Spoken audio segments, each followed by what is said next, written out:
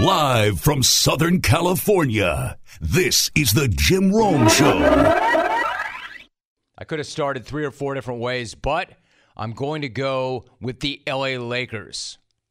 Couple of Lakers stories, actually, today. I want to start with the positive one and not the horrible one. Ever since the LA Lakers won that NBA championship, they have fallen on hard times. I mean, it's almost impossible for me to fathom the fact that they won an NBA championship less than 24 months ago, and yet they've fallen into complete and utter disrepair since then. I've been saying for a while now, they're only relevant as a sideshow, a freak show, and they've got no chance to compete for anything that matters anytime soon. That's been my take. I've stood by that take. However, that was then, and this is now, because I'm here to tell you the Lakers are back, baby. The Lakers are back. Get out your car flags. Plan that parade. The Lakers are back, baby. They just pulled off the biggest move of the entire NBA offseason. And the franchises. In fact, the franchise's biggest move since they loaded up the trucks in Minneapolis decades ago. Because according to various reports, the LA Lakers are sending Talen Horton-Tucker and Stanley Johnson to the Utah Jazz for, wait for this, you go ahead and you wait a little longer, Patrick Beverley. Pat Bev, y'all. I told y'all. Pat Bev, y'all. Welcome back, P. And while Woj and others had that report last night, even more importantly, Mr. 94 feet himself made it official with the following tweet this morning. Quote, woke up a Laker, it's on. End of tweet. Hell yes it is. You know it's on. And the Lakers are back. Yeah, I said it, and I bleeping mean it. That is one hell of a move from Rob Lowe Pelinka. This is what the great ones do. When one move is off the table, they pivot to something else, something better. And when Kyrie Irving was officially out, Rob Lowe Pelinka dug deep and pulled a masterpiece right out his uhs. And yes, Beverly is better for the Lakers than the part-timer Kyrie Irving. And yeah, I said that too. And I mean that too. Better for the Lakers than that part-timer Kyrie Irving. Because the only thing better than reuniting LeBron and Kyrie is putting Pat Bev and Russell Westbrook on the same team. One of the best feuds in all of basketball. No, check that. One of the best feuds in all of sports is Pat Bev v. Russ. And now you're going to put those two dudes on the same team, in the same locker room. It is absolutely awesome. I love this as much as these two cats hate each other's guts. And I'm not sure anybody hates anything as much as Pat hates Russ and Russ hates Pat, which is why I love these two dudes running together, practicing together, flying together, and losing together. Man, I don't give a damn what it means to the Lakers as a team. I stopped caring about them as a team a long time ago. What I do care about is what it means to the other team. Team content. As far as team content goes, you can go ahead and give them the bleeping Larry O right bleeping now. Seriously, I didn't think that Lowe Pelinka had this in him, but this dude shocked me. Much respect, dude. Much respect. You just crushed it. Now, I know people have been killing you, Lowe Pelinka, for his roster moves ever since Anthony Davis arrived. And you know what? Rightfully so. But anybody and everybody who has carved this cat has to admit, Lowe Pelinka got this one right. Hell, it might even be time to admit that this guy might even know what the hell he's doing. Because putting Russ and Pat on the same team is like the greatest move ever. That trade is even bigger than the Pau Gasol trade. Because, again, Russ and Pat hate each other. They have hated each other for years. They're not oil and water. They're a flamethrower and a gasoline-soaked rag. They hate it. They hate it. They hate each other, and it goes back a long way. It goes back almost a decade to when Russ and Pat collided during the playoffs, and Russ suffered a season-ending knee injury. Remember? Ever since then, they have hated each other's guts. You know, like that time Pat Bev fouled out, and Russ waved him off the floor with a series of expletives and got teed up. Awesome. Or how about this iconic soundbite from Russ on Pat back in 2019? Pat Bev trick y'all, man. Like, you play defense. You don't guard nobody, man. Just run around doing nothing. Quote, Pat Bev trick y'all, man. When he played defense, he don't guard nobody. He just run around doing nothing. Pat Bev trick y'all, man. Like, you play defense. You don't guard nobody, man. Just run around doing nothing. Dude, you just tricked grammar. Either way, that's an amazing line. Pat Bev, trick y'all, man. When he played defense, he don't guard nobody. He just run around doing nothing. And then this year, in February, when Russ was going full West Brick, who should pop up on Twitter but Patrick Beverley with this incredible tweet? Quote, I remember when somebody said, all I do is run around and I trick you all. Well, my boy is the real magician this year. End of tweet. I don't even know where to begin with how much I love that. I mean, he had that locked and loaded. Pat was sitting on that tweet for 2.5 years and then just dropped it. Just a few months ago, Pat Bev was calling Russ the real magician for his crappy shooting, and they've pretty much wanted to kill each other for years. And that is an incredible tweet. An incredible tweet. They hate each other's guts. And now these two dudes are going to share the same locker room. Beautiful, man. Again, I stopped caring about the Lakers months ago, practically since they won that ring. But miraculously, they've got my attention again. Miraculously, they matter again. And it's all because of this beef. Now, the one thing I don't have time for is manufactured beef, contrived beef, fake beef to get people to look or click. That's not this. This ain't no tainted beef. This is real. And the best part about it is its longevity. You know how it is. Think about it. Think about somebody, if you're built that way and you don't like somebody, or maybe you've got hate or malice in your heart. You know, it is pretty hard to hate on somebody for a long time, right? It's hard to carry around that kind of heaviness, that kind of darkness, that kind of hate. You know how hard it is to hate a guy for a decade? I mean, to carry that much hate for that number of years. Generally, time heals even the biggest beef, but not with these two. I respect it. I love it. They have not forgotten anything. They have been going at each other for nearly 10 years, and putting them in the same space right now is the funniest thing ever. I mean, don't get it twisted. From a pure basketball standpoint, if you want my thoughts on that, I don't love it at all. I mean, I love it from the standpoint that if you want to bring in a vet who's going to spark that team and get up in people's grills, then that list starts and ends with Pat Bev. I've always loved that intensity, and you know he's going to get in dudes' faces, especially Russ. But from a roster management standpoint, it's a terrible look for Lo Pelinka. Brutal, right? Because Talen Horton-Tucker was supposed to be one of the next big things. That's why they didn't give up on him in that potential trade for Kyle Lowry. Remember? When Lowry could have put them over the top, they said, oh no, we're not giving this guy up. He's our next big thing. Young talent. Remember, they chose this same guy over Alex Caruso. They gave this same guy a nice, fat contract. He was the one until he wasn't. He was the one until they moved him for a 34-year-old guard. So from a basketball standpoint, from a roster management standpoint, man, that's terrible. Backing the wrong horse time and time again. Buying low, having a chance to sell high time and time again, and only selling when the value has completely crashed.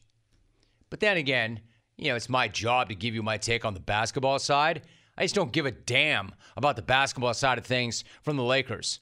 I stopped caring about the Lakers from a basketball standpoint a long time ago. However, if it does give us Patrick Beverley and Russell Westbrook sharing the same locker room, the same practice facility, the same bus to the game, man, bring it on. I'm all here, or I'm here for it.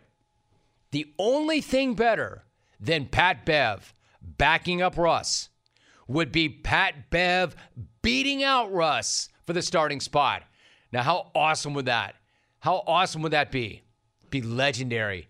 Let me tell you something. You do that, that happens, and we hang another banner or 5 in the rafters. That happens, you give Pat Bev a statue out front. In fact, give Russ a statue out front. Just make sure it's behind Pat's, looking at him. Just don't tell me that bringing in his nemesis. Here's the thing. I know it's a long-form rant, but here's the thing.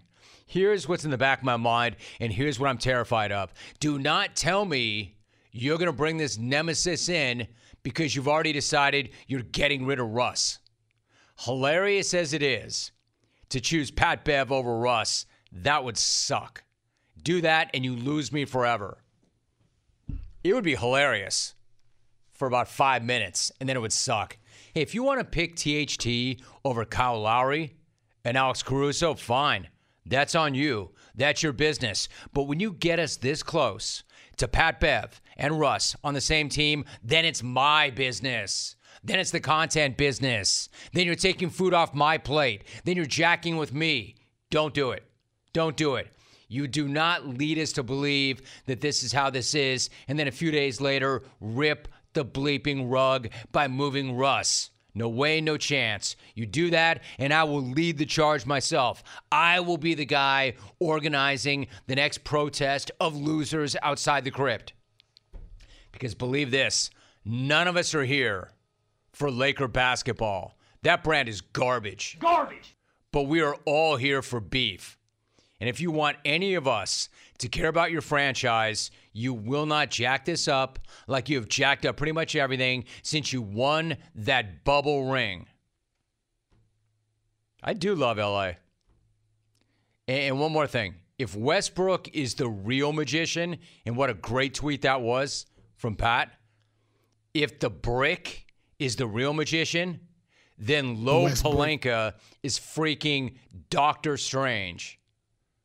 Rob is a middle-aged, Rob Lowe-looking Harry Potter who just keeps pulling colored handkerchiefs from his sleeves until they're all over the basketball court, all 94. Rob is that weird freak who locks himself in a glass box for like a year, suspended over a river in England, all chained up, no food, no oxygen, no water. By getting Pat Bev, Rob just David Blained the entire association. And you thought Brooklyn was number one for content. Not anymore. Poof! Right before your eyes. Take their ass home. And you're all wondering, how the bleep did that guy do that? How the bleep did that guy do that? Man, don't you dare move Russ. Strive for greatness out here, cuz. Don't you dare move Russ. I love it. Westbrook. Pat Bev. Westbrook. Take their ass home. Take their ass home. Oh, bam. I love that sound so much. It actually makes me smile. You know why? Because that is the sound of another sale on Shopify, the all-in-one commerce platform to start, run, and grow your business. Let me talk to you again about Shopify and why I like it so much. It gives entrepreneurs the resources that were once reserved for big business. That way, upstarts, startups, and established businesses alike can sell everywhere. They can synchronize online and in-person sales and effortlessly stay informed. It can do all that for you. Scaling your business is a journey of endless possibility. I know this. I know where we started with this podcast, and I know where it is right now, and I know how much bigger it's going to get. Shopify is helping me with all of that. And I love how they have the tools and resources that make it easy for any business to succeed from down the street to around the globe. Shopify powers over millions of businesses. Businesses like mine and just like yours, from first sale to full scale. You can reach customers online and across social networks with an ever-growing suite of channel integrations and apps, including Facebook, Instagram, TikTok, Pinterest, and more, which of course is exactly where you want to be. More than a store, Shopify grows with you. This is Possibility, powered by Shopify. Here's what you need to do. Go to shopify.com/Rome, all lowercase, and get a free 14-day trial and get full access to Shopify's entire suite of features. Grow your business with Shopify today. Once again, go to shopify.com/ROME right now. Shopify.com/Rome. Alan Shipnuck is my guest. Alan, good to have you back. How are you? Happy to be here, Romy. Thanks for having me. It's good to have you, dude. So you've got a great piece up right now on the Fire Pit Collective about everything that has transpired with Tiger and Rory and the PGA Tour over the past week or so. How would you describe, Alan, the state of the PGA Tour and the mood among the players last week before the now famous meeting in Delaware? Yeah, this is the most interesting and chaotic moment in professional golf history, really. And I would say things have shifted a little bit. The tour has finally punched back. You know, they've been on the defensive this entire season ever since Live Golf launched, and they've just been hemorrhaging players, and their futures looked a little bleak at times. But you know, Tiger flew into Delaware last week, convened this closed-door meeting, players only, which is really unparalleled in golf history. You have to go back to 1968, the last time something like that happened. And that's what the modern PGA Tour was born of, rebellion. And so credit to Jay Monahan, the commissioner. He realized that probably his job and the future of the tour was on the line. And over the last week, a lot has changed and been reshaped. And those announcements came yesterday in sort of this reorganization of the tour, an influx of money to the top players. And, you know, this is the first time I think there's been some optimism around the PGA Tour. Like, okay, you know, we have a plan. We have a strategy to keep the best guys not only happy, but on our tour and competing against each other more often, making for a better product. So, you know, I was in the room yesterday when all this stuff went down, and, you know, the tour is feeling good about itself right now. However, it's short-lived because I have it on great authority that on Monday, 7 tour members are going to jump to Live Golf. And so the tour has won the news cycle right now, but it's going to flip very quickly next week when more players go over to Live Golf. So there's just so many twists and turns. Alan Shipnuck is joining us. He's a partner at the Fire Pit Collective. Alan, to that point, the 7, you have it on good authority that 7 more will bounce. Can you give us any sense on who the 7 are? Are we talking about 7 top players? What 7, or generally speaking, what can you say about the 7? Yeah, I mean, well, they were all at the first FedEx Cup event. So, you know, these are not old timers playing out the string who've been marginalized like some of the Live defectors. They're not randoms from these second-tier international tours. I mean, these are all accomplished, established tour players. I mean, the big domino is going to be Cameron Smith. You know, he's the British Open champion. He's the best golfer in the world. He's universally beloved. He's young. He has an incredible future in front of him. You know, that reshapes the conversation because it's been easy to cast aside some of the guys who've gone to Live either past their prime or injured. You know, like Bryson and Brooks Koepka are 2 huge names and 2 mega talents, but both have had a series of injuries and their future's uncertain. So you could even dismiss those guys even though they were younger. But, you know, Cameron Smith changes the conversation. I mean, he's the most exciting golfer there is. And so that's going to be a seismic shift. Now, what's interesting is, you know, these guys, as soon as you hit one shot at a Live tournament, you're banned by the tour. But up until that time, there's wiggle room. So now that the PGA Tour has announced all this influx of money and all these changes, there may be some buyer's remorse among these 7 guys. And I'm sure there's some furious behind-the-scene phone calls and possibly some revised offers. So now it puts pressure on Liv because I broke that 7 guys were going. If only 3 jump next week, then it looks like there's been some attrition, and so there may be some extra zeros being attached to these offers right now. But we'll see what happens next week. But as of 2 days ago, before the tour made these announcements, these guys were gone. So again, it's just such an interesting moment in golf where there's never really been free agents. No one was vying for your services, and suddenly now it's like, you have the Clippers and the Lakers both want to sign you, and the number keeps going up. So the golfers are in that position for the first time.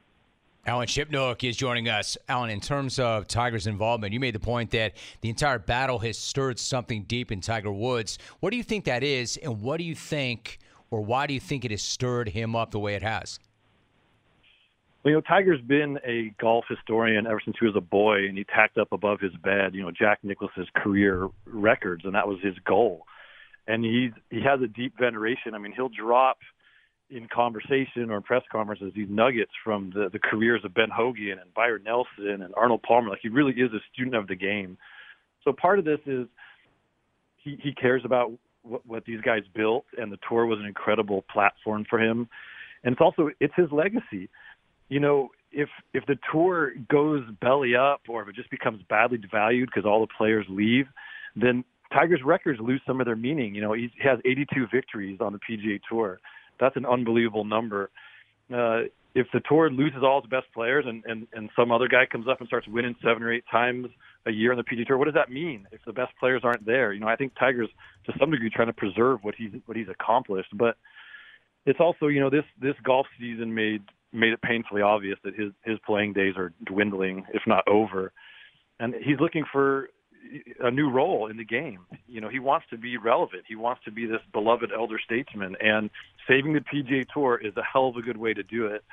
And, he's gone all in with the tour. He's not only, he's hosts the LA Open, which is going to be elevated into one of the premier events in golf. That's a big deal. There's no doubt Tiger can be the President's Cup captain and the Ryder Cup captain as long as he wants. So he's trying to carve out a new identity for himself and give him something to do, because he's going to be retired at age 46 as a competitor. And so I think he needs the PGA Tour as much as the PGA Tour needs him right now. And so it's a very interesting, shotgun marriage. So, Alan, what do you think? For instance, are Rory and Tiger effectively co-commissioners of the PGA Tour right now? And then secondarily, to the point you just made, might we go out 10 or 15 years and then look back as a time that those two guys, and especially Tiger, actually saved the PGA Tour? Yeah, Rory and Tiger are running everything right now. I mean, Jay Monahan still has the title, but he's taking all his cues from Rory and Tiger, and they're setting the agenda, if not the actual policy. They've been doing a lot of behind-the-scenes deal-making, and Monahan, to his credit, is listening. I mean, he knows he has to.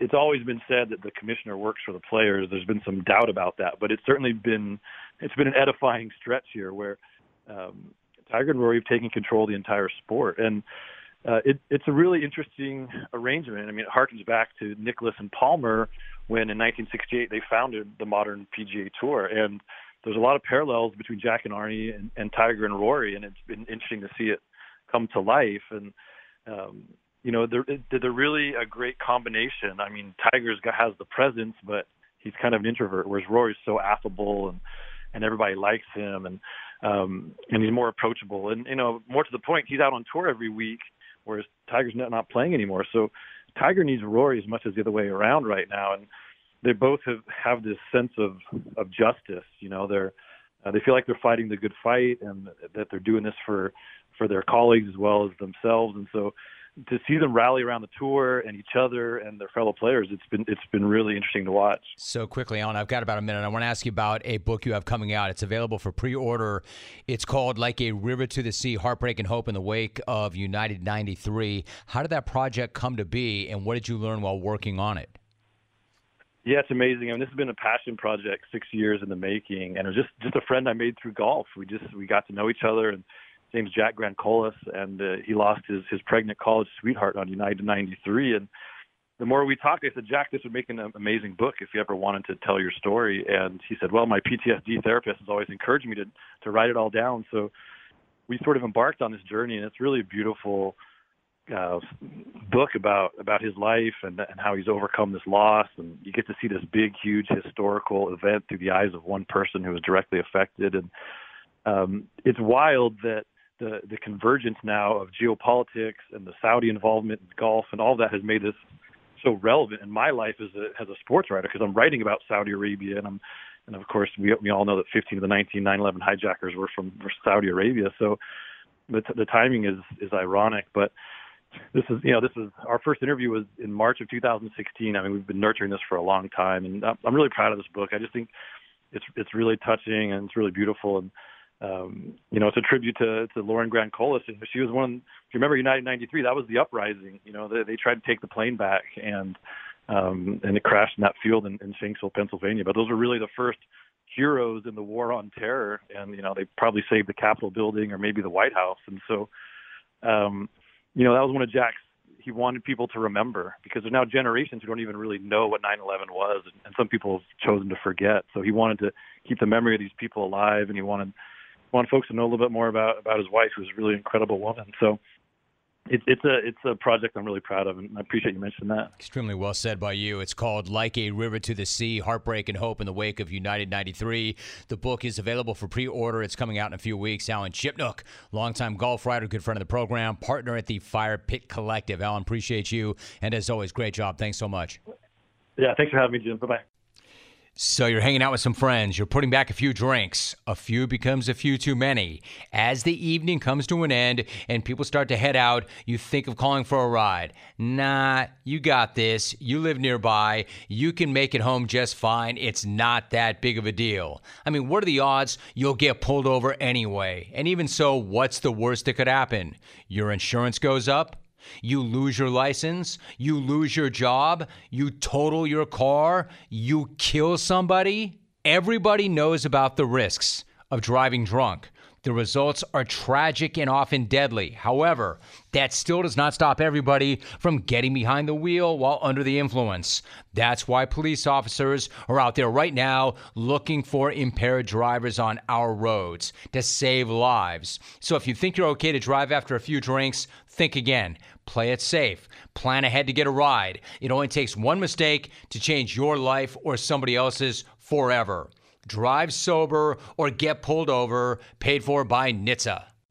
What the hell did Patrick Mahomes do to anybody? I mean, seriously, the hell did this guy do?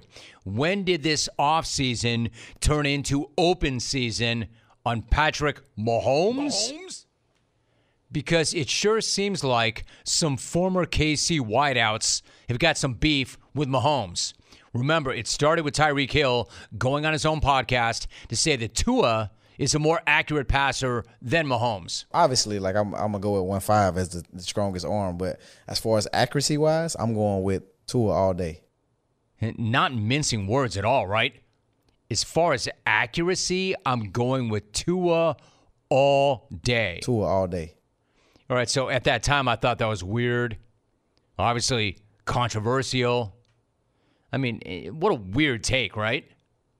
But you could chalk it up to Hill being happy to be on a new team and wanting to make sure that everybody knew how happy he was to be on that new team. And probably a chunk of that was Hill wanting to make sure that everybody knew that he had won the breakup. You know, maybe that was more about Hill than that was about Mahomes. Maybe. But still weird and still controversial. Like, not only did he get a new contract with a new team, but he made it sound like he got a better quarterback too. Really weird. Except it's not a one-off. He's not the only guy taking a run at Mahomes. Now you have Sammy Watkins. And Watkins, who's now with the Packers, compared Mahomes with Aaron Rodgers. I've been with both of them, and I'm going to be honest. I think Pat is unbelievably good, but A-Rod is on a whole different level. All right, so here we go again. Quote, I've been with both of them, and I'm going to be honest. I think Pat is unbelievably good, but A-Rod is on a whole different level. I mean, damn, Sammy. That's not saying they're both good. but I like where I'm at right now. That's not just saying, man, I have been awfully lucky to play with elite quarterbacks, and both these dudes are special. That's saying A-Rod is on a whole different level. I mean, since when did it become so fashionable to blast Patrick Mahomes in the package? And then Sammy had more on Aaron Rodgers. Quote, it makes me calm just to be in the huddle with him, just the way he carries himself. End of quote. And again, damn, Sammy. All Mahomes did for you was get you a Super Bowl ring. Yet he's talking about Mahomes like he owes him money. Not only that, but Watkins has played with Rodgers for a few weeks. In fact, Aaron's not playing a hell of a lot right now, right? I mean, how much time have they really spent together? He's been with Rodgers a few weeks, yet he's already saying that Aaron is, quote, on a whole different level, end of quote, from the guy who, again, led him to a Super Bowl win. And he's talking about how calm Rodgers is in the huddle. Listen, you know how I feel about Aaron Rodgers. I'm not saying that Aaron is not amazing. He is. I'm not saying that Aaron isn't one of the greatest quarterbacks ever. He is. I'm not even saying that Aaron isn't one of the greatest football players ever. He is. But stop coming at Mahomes like he's some sort of bum. This is Patrick Mahomes we're talking about here, right? Not, I don't know, Chad Henne? Because the way they make it talk or sound, it sounds like they're talking about Chad Henne. And for the life of me, I can't figure that out. Like, I know receivers are going to new teams, and they're always going to want to hype their new quarterback. I get that. Nobody did that harder than Davante Adams than when he got to the Raiders. But remember how much crap Adams took for that. Remember how hard he had to work to walk that back. Meanwhile, we've got guys who are running around dumping on Mahomes left and right with impunity. It seems like everybody who's ever played with Mahomes at some point is going to look to get a shot in on this guy. Like, I can't wait for Kelvin Benjamin to talk about why Mahomes is not elite. Where's Garrick Dieter on this one? Before long, there are going to be guys who never even played with Mahomes who want to take a run at him. You know Dwayne Bowe is looking to get in. I guarantee Andre Rison is planning on banning Mahomes from the Andre Rison Hall of Fame. Look, I'm not saying that you have to say that Patrick Mahomes is the greatest quarterback of all time. I'm not even saying you have to say that Patrick Mahomes is the greatest quarterback today. What I'm saying is the Patrick Mahomes slander has got to stop. You want to be an Aaron Rodgers guy? I get that. I'm not going to argue with that. You want to say Tua is special? Yeah, it's kind of a stretch for me. But if you want to say that, I'm going to let that slide. I think that calling that guy a bum ass and a bust is way too soon. So if you want to say that's the next big thing, all right, I guess, kind of maybe. But guys can't be out here talking about Patrick Mahomes like he's Trevor Siemian. It's Patrick Mahomes we're talking about, not Nick Mullins, not Cooper Rush, not Brock Osweiler.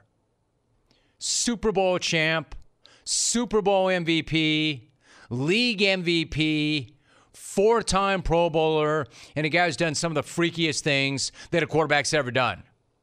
All right, so you don't have to call this guy the GOAT, but you also don't have to treat him like he's crap. I mean, give this guy some bleeping credit. For real.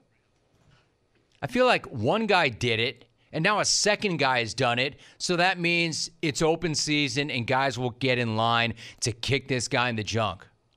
Hey, and Sammy, by the way, Sammy has been on a handful of teams. I'm surprised he didn't break out a resume and rank all of his past QBs ahead of Mahomes. Not only that, but just drop Mahomes into dead last. DFL. He's running DFL. Dead freaking last. You know, like Sammy's all up here saying, oh, you want me to rank my quarterbacks? No problem. Jared Goff, no brainer. Number 2. Because Aaron's number 1, of course. Aaron's number 1, Jared Goff number 2, number 3. Rodgers, Goff. Oh, I know. Kyle Orton. The damn moxie on that dude. Man, talk about a guy and get it in a tight window. Kyle Orton, number 3. Number 4. Oh, I know. EJ Manuel. Man, he never got a chance to blossom. Man, the upside on that cat. Everybody loved him. EJ's number 4. Oh, Patrick. Yeah, just after EJ. Just after EJ. I mean, is somebody going to drop a mic in front of Byron Pringle, another former KC receiver who's down with the Bears? Is this guy going to show up and say, Mahomes is great? I'm not saying he's not, but, I mean, damn, Justin Fields. He is infinity times better as a leader and a thrower of the football. A-Rod is on a whole different level. What the hell is going on? Why is everybody swerving way out of their lane to punch this guy in the package? That's 2. Who's next? Somebody else is coming. Yeah, I've got a quick question for you. Do you feel like your antiperspirant keeps you dry all day long? Dove Men Plus Care Dry Spray has an instantly drying antiperspirant formula that can help give you a cleaner feel and offers 48-hour sweat and odor protection. 48 hours. Like, I don't even know that was possible. 48 hours. Dove Men Dry Spray feels light and clean on your skin, and it's quick and easy to use. I mean, the product is pretty amazing. All of that, and especially good when you're on the go. And Dove Men Dry Spray continues, and Dove Men Dry Spray contains Dove's unique 1/4 moisturizing cream that helps to protect your skin. And it goes without saying, you better be moisturizing. It leaves your skin feeling comfortable, and it helps to protect your skin. And did I say you had best be moisturizing? I do. You should. Try Dove Men Dry Spray. Goes on dry, clean feel all day. Dave Clawson is my guest. Dave, it's great to have you on. How are you? I'm doing great, and thanks so much for having me on again, Jim. I always enjoy these interviews and conversations with you. Appreciate you saying that, Dave. I would say the exact same thing about you. I appreciate you doing it. In fact, before we talk football in the upcoming season, I do have to ask you about music. Normally, I would not start there, but I know you've hit some shows since the last time we spoke. Who have you seen of late, and what were the shows like? I had a really good year of music. I think with COVID still being there, but concerts now going on. I had a chance to see Genesis in their last tour up in New York City.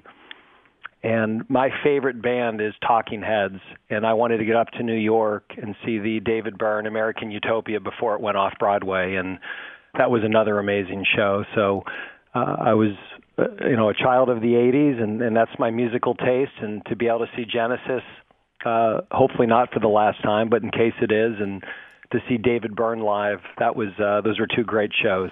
Absolutely love that the Talking Heads are your favorite band. I mean, as somebody, I'm of that age, so I know exactly what you're talking about. I can remember when the Talking Heads were literally the biggest band in the world, and there was nobody like David Byrne, so I love hearing that. In terms of football, Dave, when we talk about last season, when you take the big step that you took in winning 11 games, you win the division, you go to the AFC, or I should say ACC championship game, it seems like, to me at least, there's a couple of approaches you can take. One is this notion of unfinished business, and the other is it all zeroes out and you reset to 0. How have you gone approaching it in terms of preparing for this season coming off last year? I think you nailed it, and we're taking the second approach. It's hard to get to the ACC championship game. We're in a division with Clemson and Florida State and NC State and Louisville and BC and Syracuse, and those are all good programs. So to think that you're just going to show up and get back to Charlotte and the chance to win it, there's a lot of work to do between now and then to even have that opportunity. So every year begins anew. It's a new football team. It's new chemistry. There's new challenges. And obviously we'd love to get back there, but we have to play, really good football. And you look to last year, we won a game in overtime. We won a game on a last-second field goal. We won a game because an onside kick didn't go 6 inches further. So we've got to win close games and do all those little things right and hopefully give ourselves an opportunity to get back there and and try to win it this year. Wake Forest head coach Dave Clawson, my guest. Dave, earlier this month, quarterback Sam Hartman was ruled out indefinitely following a non-football related medical procedure. I know that you're going to protect his privacy with this matter, so I would ask you this. What is it like for you as a head coach to work with him and support him as he goes through this? Supporting him is very easy. Sam has been just a model of consistency in our program, such a hard worker. You know, we always talk about players in our program that some guys like it, some guys love it, and other guys live it. And Sam's been a guy that's just compelled, loves his teammates, has become a great leader. And when someone goes down, I hate the adage of next man up, because I think when you're talking about, you know, human beings and people that have sacrificed so much, you know, people aren't replaceable. So Sam, we're hoping we're going to get him back, but that's part of coaching. You know, you go into every year with the what ifs. What if this guy would get hurt? What if you have an injury here? What if they're out for 2 weeks, 3 weeks? And part of our job as coaches is to prepare for these scenarios. So I feel we're prepared. We believe in the quarterbacks we have, and we're still a good football team. Of our 85 scholarship players, 39 of them are in their 5th, 6th, or 7th year. And this is not an excuse for us to not be successful. We expect to be good regardless of when we get Sam back. And obviously, if we get him back, that's a huge bonus.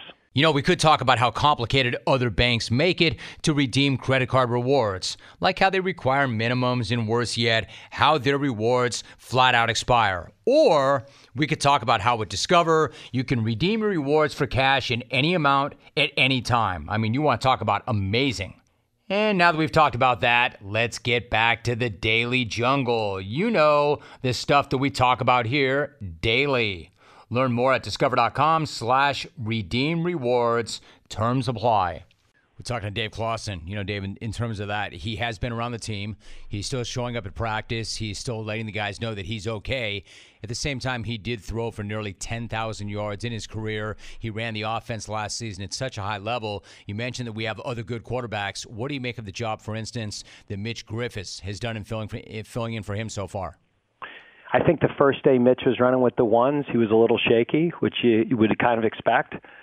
But now that he's accumulated those reps, he's looked better and better every day. He had a great practice today. His second scrimmage, he looked really good.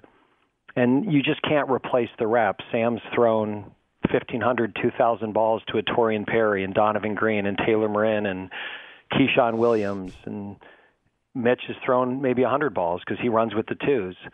So the challenge now isn't does he understand the offense or can he execute things. It's just getting the timing down with players he hasn't thrown as many balls to. And so we're just trying to catch up on reps and get those guys on the same page as much as we can. And, you know, everybody runs their comeback a little different, their curl a little different, and Mitch is getting more and more comfortable with our starting receivers. Dave Clawson joining us once again. You know, because of the offense that we're talking about, Dave, it's easy to get caught up in that because of all the numbers and then lose track of the defense. And the defense may not get that attention, but you brought in Brad Lambert to be your D coordinator in January. What do you like about his scheme? And then how pleased have you been with the way your guys have bought in? Brad's an experienced coordinator. He was a coordinator at Wake Forest for Jim Grobe in the 2000s. When Jim had his great 13 years here, and he was an extremely successful coordinator at Purdue last year. So I think it's a really good sign for Wake Forest that we're able to hire a successful Big Ten coordinator to come here. And he has a lot of experience. He's extremely confident. He's very aggressive. He knows his system. He knows the answers within his system. And he's just done a great job relating to our players and getting them to buy in and playing with an edge and an aggressiveness that you have to if you're going to play good defense. So he's been a great fit, and I'm very confident he'll make our defense better. Now, there's a lot of improvement, and there's times last year we played good defense. We were just so inconsistent, and I just hope we can get a little consistency, and I believe that's going to happen based on what I've seen. We're talking football with Wake Forest head coach Dave Clawson. Now, Dave, you've been pretty outspoken about the fact that you don't necessarily love the direction that college football is going in some regards, especially when sport loses rivalries like Oklahoma, Oklahoma State. Every athletic department and conference, as we know, is going to do what's best for itself. but in your opinion, does the sport need somebody who's keeping an eye on the sport overall? I do. I think if you look at all the moves that are happening, everybody's doing their job. A commissioner's job is to do what's best for their conference. An athletic director and the president's job is to do what's best for their institution. And when you look at all the decisions that have been made and the things that have happened, it's hard to say that everybody's doing their job and what they're paid to do. The problem is we don't have somebody with oversight for what's good for the entire sport.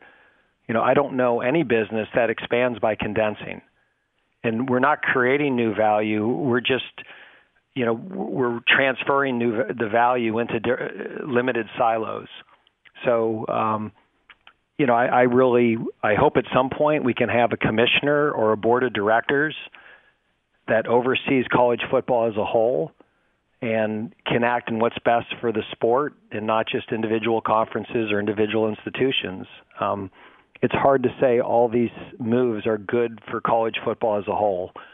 And I think when you lose games like Pitt, Penn State, or Oklahoma State, it's hard to say that that's really good for the game. Those are great games, and those are the games that make people fall in love with college football. I fell in love with college football because I lived in Pennsylvania, and the Pitt-Penn State game was the biggest game of the year.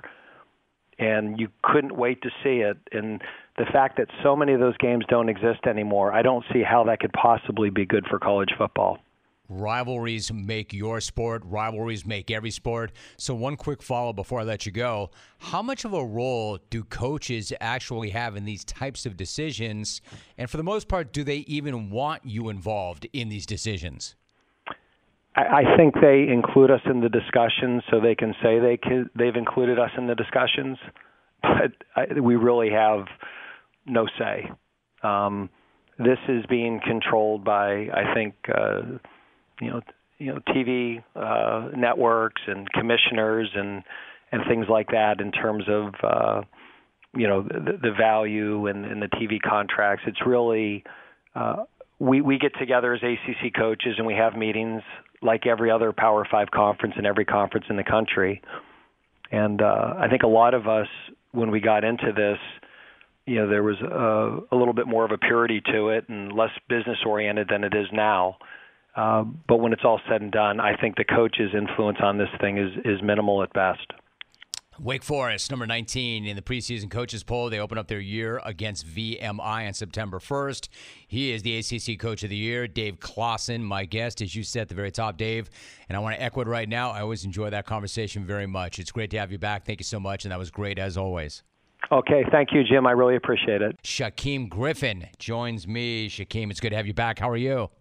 Man, I'm doing good, man. Good to talk to you again. Thanks for having me, man. It is so great to have you back. So listen, you and I, as I mentioned, go way, way back. We've been talking for years. So I had to get you on today about your announcement yesterday that you're retiring from football. How does it feel now to have made the announcement and to move on to the next phase of your life? I mean, honestly, I've been telling everybody, it's like more of a relief.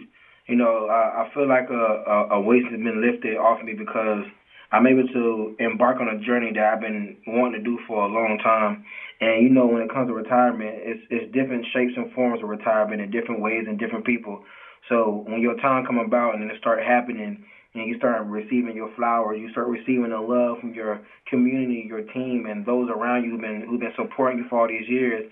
And, it's still kind of surreal, but it feels amazing, honestly. Like, you think about how retirement would look, but when you see the fun and everything that goes with it, it's just like it's been an amazing experience. It's Shaquem Griffin joining us. I love that. I love the way you made the announcement as well. You made the announcement in the Players Tribune, and the announcement was that you're shifting to Plan A.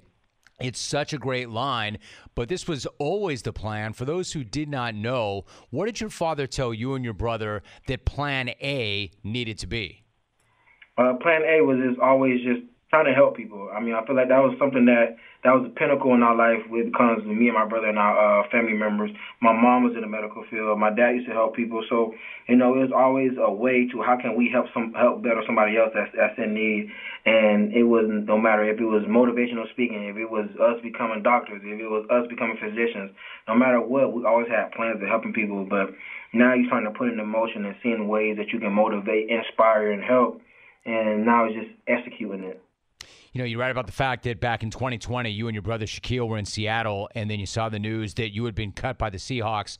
I'm curious, given how close the two of you are, what kind of emotions did you have in that moment when you saw that?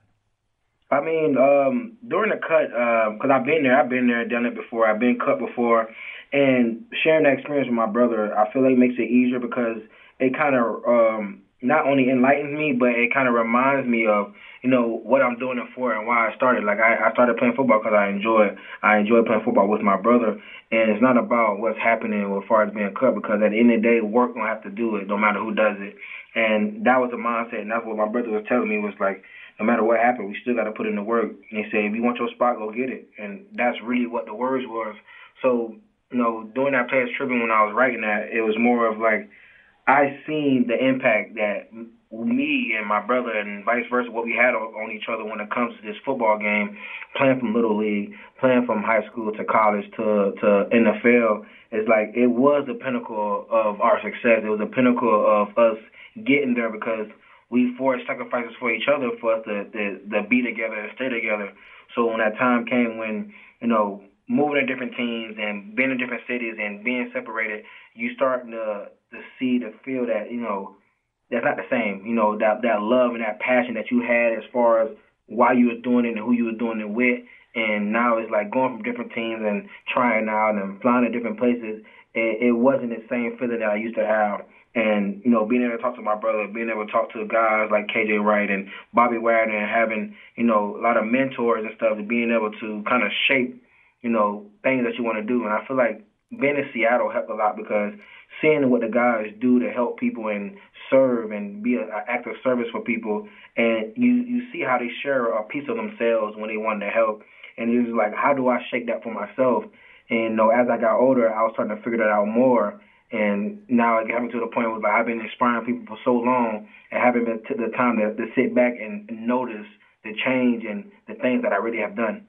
Shaquem Griffin joining us. You know, I listened to that response, and the whole thing just strikes me as so uncommon. I mean, the bond between you and your brother, the love between you and your brother is so uncommon. Your mindset's always been so uncommon. You as a person, so uncommon. As a player, so uncommon. Like, for instance, the natural thing in that moment to me would be to be upset that you were cut, or maybe to be upset with the way you found out. You said, quote, I was more worried about how other people would perceive me. I didn't want people thinking, the one-handed player got cut, end of quote.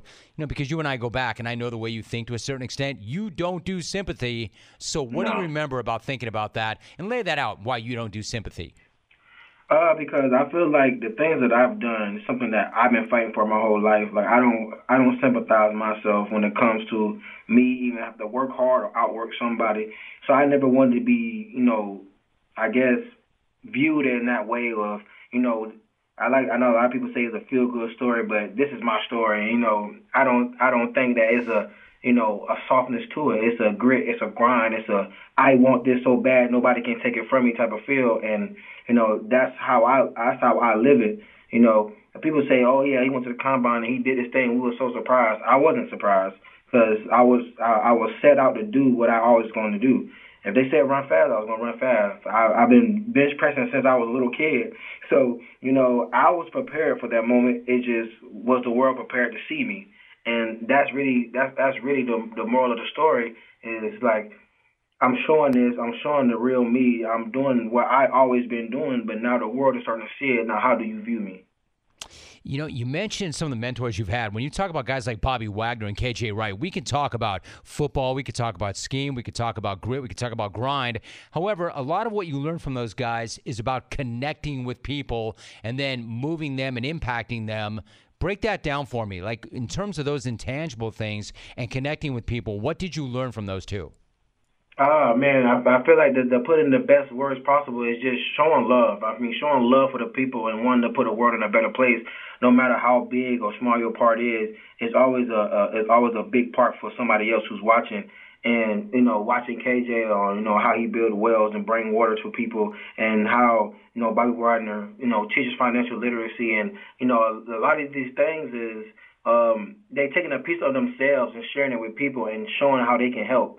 And that's something that it was insight for me, because, like, how can I share a piece of myself and be able to help? And it's me literally living my truth. It's me wanting to accomplish things that I'm set out to do. It's me wanting to stay motivated no matter what people think of me. As long as I believe in myself, I can do that. How can I share this with people to have that mindset? As long as you believe in yourself, everything else is up for you.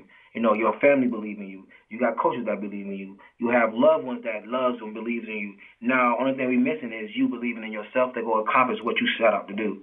And when you got guys around you who can remind you and show this over and over and display it, it's like, now how can I apply this to my life? See, Shaq, the thing it seems to me is you've always been like this. Going back to the first time you and I spoke when you were at UCF, I've heard from so many people how you've inspired them. And now you have this message that you can share with schools and colleges. You even present to companies. It just seems like you've always had that deep, deep-rooted belief in yourself. What if somebody listening right now doesn't have that belief? What if they don't have that confidence? What if they've never had that confidence? What is your message to those folks? And then how do they get that confidence? I mean, the best way to get that confidence is sometimes you really just got to sit back and think. Sit and think. Think about those who care about you. Either if it's your mom, it's your dad, it's your siblings, if it's a friend or a mentor of yours. Think about those who believe in you and why you think they believe in you, and then start to apply that to yourself. You know, it's an everyday practice. You're not going to just get it in 1 hour. You know, it's every day you have to wake up and believe that I can do this. You got to wake up and believe I can do this. You're going to get them days where it's really hard, and even then, that's when you got to emphasize it on the more. I believe I can do this. And then it's taking the steps to do so. I feel like it's a mindset that's easy, can be said, but it's harder to do. And like I said, every day it takes practice to believe in oneself. You know, if you set out to do something, don't give up because somebody else said that you couldn't do it. That should make you more hungry to go accomplish it more. And you'll figure it out. And the thing is, you got to be able to take that leap of faith. And I know people hear it all the time. Like I said, it's easier to say stuff than actually apply it to your life. Once you hear it more than enough, you're starting to apply bits and pieces to it, you know, such as myself. And you got to be able to take that leap of faith, because sometimes I'm pretty sure a lot of people heard it before, you know, saying you miss 100% of the shots you don't take. So if you're not going to go out for it, then what's the point of it all? You know, just go for it. You may fail, but there's nothing wrong with failing, because with each fail comes closeness to success. So you got to keep going after it. You ain't going to win it all, but soon you keep going, around the corner, it's a peace of mind and a goal that you've been fighting for your whole life for. So why not? So why stop? Yeah, why be afraid to fail? The biggest failure is not even trying. I still love this notion that football was plan B and that what you're on to right now is plan A. There have been so many amazing things that have happened to you. You were even named Godfather of Margaritaville at Sea Paradise. My man, exactly what is that? Lay that out for me. What is that about? The Godfather of the Margaritaville cruise ship was a major blessing. I was able to cut the red ribbon to open up a new cruise line. And being the godfather of it that's my first time. So it was a very blessing and a cool experience, because, you know, you walk around a cruise ship and you getting called godfather by everyone, you know, it starts to stick to you a little bit. So, I mean, being able to, you know, be a part of that. And I remember just come from UCF, a lot of UCF investors, a lot of UCF guys was, you know, bringing my name up. Like, who's the guy in Florida that can represent this ship the right way, the positivity, you know, being motivated. Like a lot of people was down that the cruise ship can come. Like, you know, Margaritaville is known for food and drinks and resorts. Like, how can we bring this ship? And people are like, well, you can't do a ship and then bring it to life and make it happen. Like, who can represent us? And being that guy that they called, trust me, I was surprised when they did it, but once I seen what they was doing, once I seen the ship and where they came from and how they was building it and how they set their team up, it's like I'm pretty sure they had a lot of people who was doubting them from finishing it, but they got it done, and it was a blessing to see. And extreme blessings to have me a part of it, being the godfather for the ship to release it to the waters. I was going to say, dude, you are the godfather. You earned that for sure. And finally, you were asked by Roger Goodell to join the NFL Legends community. What was that moment like for you, and how does it feel to be included in that group, and what will you do for them? I mean, with Roger Goodell and being a part of the Legends group, man, it was an extreme blessing, because, you know, being the youngest legend, I didn't know, you know, the impact I can make for them, and being able to sit down with them and kind of understand what I actually can do for them, and being that younger face that people can relate to and people can help, and I can be mentors for players coming in, players playing, and players leaving, and it's like you have that direct access to understanding. And you got these legends who's been out of the league for 20 or 20 plus years, and you get these young guys that don't even know some of the legends sometimes. And I feel like the diversity that he's bringing is bringing that younger generation to say, you know what, we all can help each other because this is a brotherhood, and only way we're going to be able to help our brotherhood out is we protect each other. And like, how can we do that? It's like with a lot of things that we've been taught as players that's relatable to no matter if you're a young or old player or retired player or legend, that we've been taught to be, to have grit. We were taught to be machines. We were taught to be like, you got to be crazy to do this game, or, you got to leave everything on the outside, and you got to be able to just stay tough all the time. But in reality is that's not realistic because all of us are human no matter if we're playing sports or not. And it's like, how do we reshape that mindset from being where it's like old school, early 1900s football to now? We got to support each other. We are a family when it comes out there. We got to protect each other mentally and physically. And I feel like the physical component is there with trainers, but mentally we don't have that surface where it's like it's okay not to be okay. And how can we help you to become a better you? You got to release some of that bad stuff so you can let the good stuff in for you to become a better player, a better man, a better husband, or wherever the case may be. It's such a great point. It's okay not to be okay. It's okay not to be okay, especially in a culture where you're brought up, that sport where it's not okay, but it is okay not to be okay. He is a player that was an All-American. He played 4 years in the NFL. He's co-author of Inseparable, How Family and Sacrifice Forged a Path to the NFL. Longtime friend of the program, and now it's on to Plan A. Shaq, congratulations. So great to have you on the show, and let's do it again soon. It was great to get caught up.